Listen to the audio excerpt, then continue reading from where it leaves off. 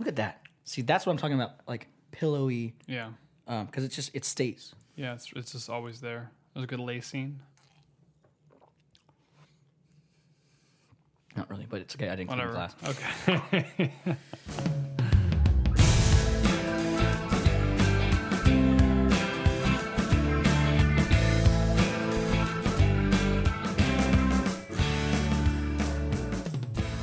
Welcome back, beer leavers, to the Don't Stop Beer Leaving podcast. I'm Chris. That is Michael. As always, thanks for joining us for episode 6. It's good to have you all here. Michael, How are you this fine evening? Oh, I'm pretty fantastic. Good. Very excited for this episode, especially after the conversations we had and the engagement we had from you guys. Yeah. Really excited to just move on and keep talking about beer. And can you imagine, can you believe it's 6 right now? I can't believe we're not doing Episode 6. I can't believe it's going so quickly. No, it is good to have you all here. Thanks so much for the support and all the feedback that we have gotten. If you like the podcast, feel free to share it with those who you're close to, who know, enjoy and love beer. So we definitely want to continue the outreach and the engagement with you guys. So thanks a lot for the support. Episode 6, we have a lot planned for tonight. You have some interesting things to bring to the table as far as the beers we're going to talk about, and then also some cool little intricacies about beer psychology, I think, that we're going to get into a little bit later on. But to start it off, let's jump right into the challenge of last week, which was around going to your local tap room and bringing back one of their flagships, whatever that might be. So obviously the answers to this are going to be pretty varied depending on what you guys were able to go find, also what's available in your area. That's going to vary quite significantly across the board. But Michael, maybe do you want to say anything about that challenge and then go into what you were able to find? Yeah, sure. So I came up with this challenge because we were talking last week. Not me. I do nothing apparently. You're a great host. Also, you do a lot. I don't know how to recover from this. We came up with this challenge. We came up with this challenge because last week we were talking about big beer and its influence on the whole beer scene, not that also being craft beer. And so we just wanted to remember to throw out some love to your local brewery. So to visit the tap room and check out their staples, So you guys heard me talk about this place several times. Bottle's right in front of me. Guys, I finally got a bottle of Sapwood Cellars to bring home. Sapwood Cellars. Because I always talk about it. The problem is I always go there and it's just so good. I just drink. And responsibly so. And then I just forget, it's to bring some home with me. So I finally got, I was actually lucky last week. There was the bottle release for Order to Chaos. Which is actually a blend of 2 of their base beers, then aged in, and I know we've been talking about barrels, and I promise we'll get off of this soon, aged in a red wine barrel. So this is pretty fantastic stuff. The tap room was vibrant, as always. If you've ever been, it's a very, almost eclectic in terms of the decor, but very open and friendly tap room. Definitely try going out there. This beer is very unique. This is a Flanders Brown, or in the traditional name, Oud Bruin. Oud Bruin. Brewed, yeah, Oud Old. Oud Brewed. Bruin, like the Bruins. Oh, okay. Yeah, Oud Bruin. And it stands for Old Brown. So it's the Flanders Brown style of the Belgian styles. Fantastic, funky. Look at the color on that. That's quite interesting. Yeah. It's dark. It's definitely earthy in color, dark. Smells right there of that funkiness of the barrel, just letting it age. But also you're getting kind of like plum fruitness. Yeah. If you read the bottle, you also, let's see. Let's take a read here. Sure. Asian red wine barrels, and then the added cranberry and fresh navel orange zest. Okay, so that brightens it up a little bit more in terms of the flavor. So, tart, very tart. Yeah.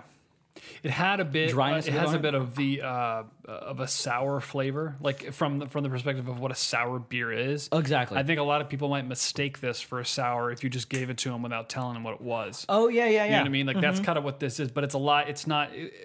My reaction was, it hits you, but unlike a sour, it kind of disappears out of the front of my mouth. Yes. And then it kind of comes back a little bit. Yeah. Like you mentioned, as you sit there, but initially it kind of is there and then it's not. where I think most sours kind of just linger that with that tartness, that bitterness, at least in my experience. Yeah, and that could be because this is actually a naturally soured beer, as opposed to a lot of breweries when they start out with sour beers, they're using actual acid to tart up their beer because it's a lot quicker to do that. This, you have to let age to sour and have the organisms actually sour a beer, whereas you can add lactic acid or acetic acid and it becomes sour. Sure. So it's just a lot cheaper and a lot quicker, so they can not have to sit on on product instead of making it work for you. Fantastic stuff. Comment below where you went and also what you got. And give me your tasting notes. Again, I really love reading you guys' a description of beers, using vocabulary that I'm sure you've never used to describe, beer or just, something you consumed before. Yeah. It's harder than you think. And, this kind of segues, and I'm glad you brought this, beer psychology up. It segues into beer psychology in that I was reading, who was I reading? I think I was reading Asa Stone, which is a master sommelier, master Cicerone in New Mexico, and I think New Mexico's only master, or she only advanced. I can't remember, but she is spearheading this idea of beer psychology, and the fact is, your experiences are, something that like are innate, but how you describe them is something that you have to kind of put into words, and you might not necessarily have those words. So like I always use kind of the same descriptors. It's hard for me to think about something else. I was attending a winery, and we were talking about how to describe a beer or how to describe a wine, and a lot of people were just using the exact same words over and over again. Oh, this is fruity. This is dry. This is somebody was saying, oh, this is like opening the car door after driving out to the countryside in the summer, and you drove for an hour or 2 hours before you finally open that car door, and the entire countryside hits you, and it's wow. like, yeah, and I was like, okay, but I was like, no, that's a great way to describe it, because to describe it using your experiences is a great way to go about it. So, beer psychology is a great thing because every single one of your senses does affect beer, but also your state of mind. Totally, it affects how you taste it. So, I've done readings where if you're happy when you're drinking a beer, or if you're in a setting that you're just having a good time, you're gonna experience a lot more of the sweet parts of the beer. If you're sad or angry, that you'll actually find a lot more of the bitter notes. So, interesting, very interesting stuff. So from that perspective, I guess you can have a different experience with the same beer depending on your attitude and your mindset at the time you drink it. Exactly, that's exactly what it is, and the setting itself. Who was it? Randy Mosher, and I'm sure he's not the one who came up with the idea, but being a very famous mouthpiece for craft beer, he talks about how if you're in a tap room, so you might have experienced this during your trip last week. If you're in a tap room and they're maybe playing live music and it's loud in there, that's going to affect actually how you taste a beer. There's some sensors in your brain that it's going to be kind of diminished because there's just so much going on. Your brain is just processing these loud noises. That's crazy. Do you have any like links we can maybe throw their way in regard to this study? And definitely. No, I'll definitely I'll tag or reference or give you guys a link for Asa Stone's page and also some literature to read about for Randy Mosher. He's a great spearhead. He wrote Tasting Beer, which I think is on its second edition now. It's basically the beer Bible for people who are trying to learn how to experience beer and how to differentiate beer. So I'm actually still going through it. My first reading through it. Fantastic stuff. I'm learning something every day. Every chapter. It's super interesting idea. One of the things you mentioned that I think I want to touch on a little bit more, and you've mentioned this before, even on this podcast, but the idea that setting and where you drink the beer has such an impact on your experience with it. I think that's the one that resonates the most with me because I could go out to a bar in DC and it could be a Thursday or a Friday night or something, and it's loud. Let's just say I get like a lager. Let's just say I get just like a very run-of-the-mill beer, whether it's a Budweiser or something. Schmittix, Schmittix is a perfect example. Yeah. Or actually, let's change the example. Let's say I go out to the Brogue, right? Yeah, there we go. And I go get a Schmittix there. It's an Irish pub. It has live music on the weekends. It's kind of enclosed and cozy, and the Schmittix fits the not only the venue, but also the style of the pub you're in, right? It's an Irish beer in an Irish pub. It's like, it impacts it. A lot of people talk about Guinness, having it over in Ireland. It was so much better in Ireland. A lot of that, I think, is the setting, not necessarily the beer's that much different, although there are some differences that we learned when we were at the factory about how it's the cold storage and stuff. Exactly. It does change things. But in general, I think that the setting is very impactful. So you take that experience on a Friday night there versus me going to the grocery store, picking up a 6-pack of Smittix and bringing it back to my apartment. That's really great.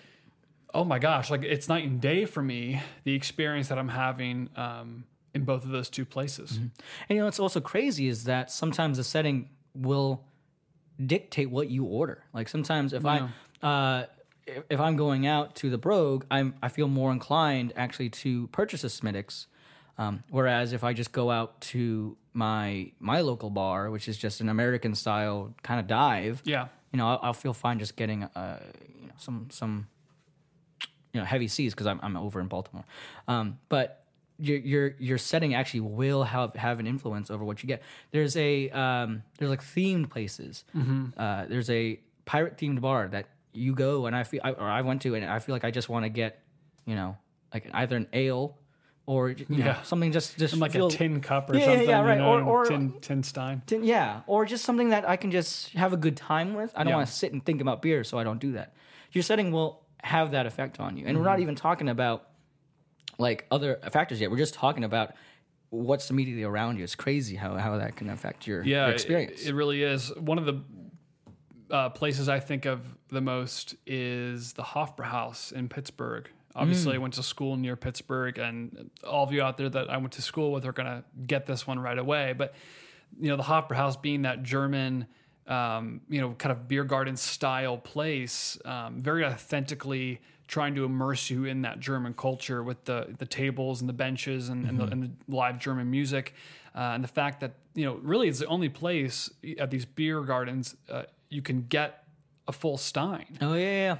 That in of itself is affecting the way that I perceive the beer I'm drinking because it feels special, it feels different, it feels authentically German, right? As opposed to just going and getting a 16-ounce beer, 12-ounce beer at your local pub.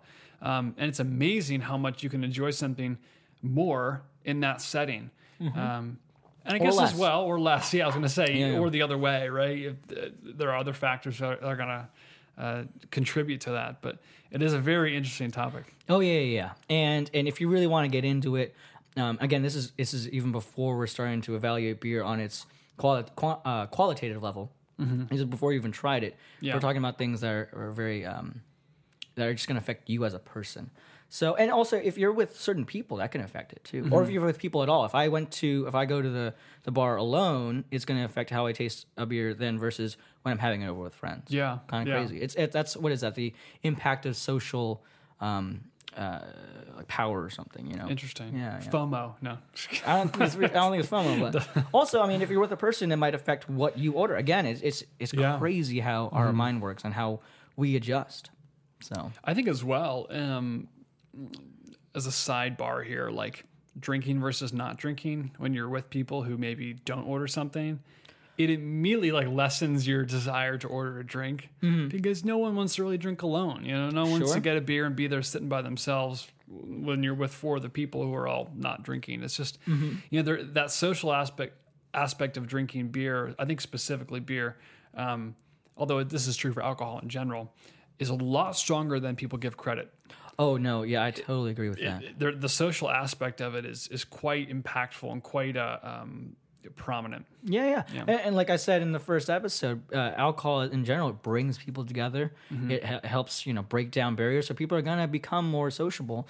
So it's part of its natural form. Yeah. So one other thing I wanted to mention, because this beer has such an awesome label. Oh, yeah. If you guys can take a look at this, and we'll maybe post a close-up picture of this, but this is a very, very thick label. It almost feels like cardstock, but it has some texture to it. No, they definitely One of the things I think about is how, we just mentioned this a little bit as well, the the logo and the can art or bottle art of a beer also impacts our experience with it. Oh, sure. For something like this and this style of a bottle, it's kind of half beer, half wine almost. It has makes this it feel very like, oh, this thick, is special, right? It does. It elevates my perception of what I think it's going to taste like before I actually taste it. Right. Right. And that's the same idea that we're talking about with the settings. I look at this and I think to myself, well, that's a higher class beer, right? Yeah. Like you wouldn't put like a very cheaply made lager in here. No, imagine like just a ingredient Bud Light or something in a bottle like this. Yeah, it would feel way off. Yeah, but if I didn't know what that tasted like and it was just Bud Light in there, I'm going to look at that and I probably would be duped, or I probably would pour it. You could trick me. You could put a Bud Light in there with that bottle, pour it. I could taste it. I'm probably going to think it tastes better than it actually is. Isn't that an amazing placebo? Right. No. There's a placebo effect to it, but as well, obviously when it's a good beer, you hope that none of that is placebo, that it actually is made well, crafted well, brewed well. But yeah. Well, I mean, you can tell too, like this is expensive for the brewery to make and to ship. Yeah. Because, this much glass, it's heavy as opposed to a can that could just, cans are super light, so it's cheaper in terms of fuel to like ship around. Here, they spare no expense in going glass and also using this beautiful, again, label. And I'm assuming commissioning a local artist to do this. It's very, very nice label there. This is a celebration here as opposed to, getting some can. And I'm glad you brought up how artwork is going to affect what I buy at the store. Sometimes that's the only thing you know about about a beer. I've never heard of a brewery like that. Oh, but their can looks pretty darn cool. I'm totally gonna get it. Or the name of the beer. That's something too. Yeah, the names. Order can also to Chaos. That it. sounds pretty cool. That right? is pretty cool. It has a cool name. It is. It is. So yeah. I think as well, if you could look at this from a different perspective, right? You could. I think about big beer or even local beer who put something on their labels to basically draw a certain segment of the market or their customer base. Like a lot of big beer will put the like local sports team logo on their light beer, right? And package it that way. I think from that angle, right, they're not doing that. Well, they're doing that literally to get you to buy it because they want you. They know that you have an affiliation with that team, and they think that putting that on there is going to make you pick it up and purchase it, right? Yeah. But that is very, very obviously not going to impact the perception of what the beer tastes like. At least I don't think it is. And they're not intentionally doing that. Yeah. So rather, that decision is causing a reaction from the customer to purchase it, but is not a direct impact, I think, psychologically to the experience.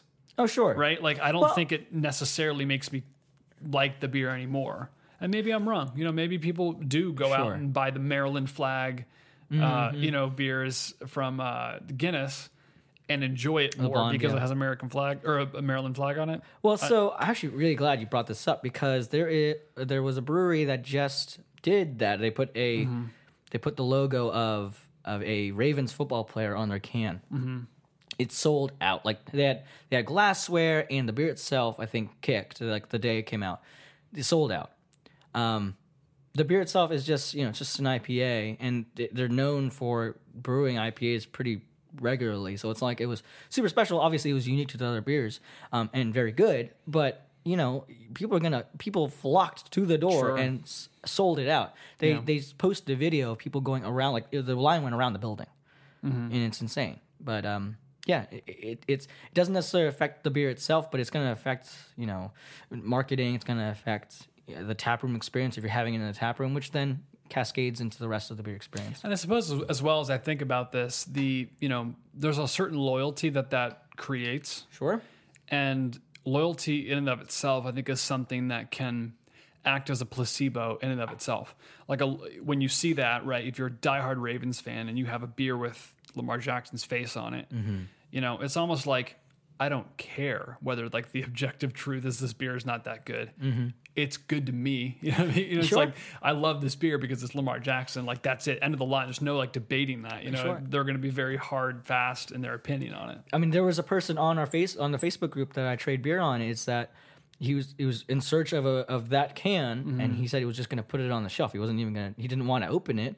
Interesting. Isn't that kind of yeah? That's kind of marketing so good they won't even open the can. Right. Yeah. Maybe too good. That's amazing. Well, let us know what you guys went out and found for Michael's challenge. Obviously, we mentioned that it's going to be very widespread what you all are going to bring to the table. So let us know in the comments or message us and email us. We want to hear from you guys. Yeah, that'd be great. Thanks so much. Anything else on beer psychology? I mean, not at this time, but I do want you guys, if you guys disagree or agree with me, post again in the comments below. If you have a setting, like when you guys were out last week, and I think it was nice out last week too. If you guys were outside, and you think that affected your beer experience, definitely tell us. Just give us some feedback on that, because it's definitely a field of beer experience we don't really think about. You just kind of take it for granted. We're just drinking the beer. We think that the qualitative parts of the beer is just what is happening right here. Yeah, but it's also right here. So yeah, very much so. So with that, let's go into the challenge for next week. Okay. What do you have on the schedule? Yeah. So this week or last week I gave you the job of coming back with the crowler, and now that we've explained a little bit of what a beer psychology means, I want you guys now with the crowler to pour it, especially if this was the same beer that you had at the tap room. Pour it here, not here. Please don't come over here. Pour it in the you can come over here. I don't care. Yeah, we'll talk beer.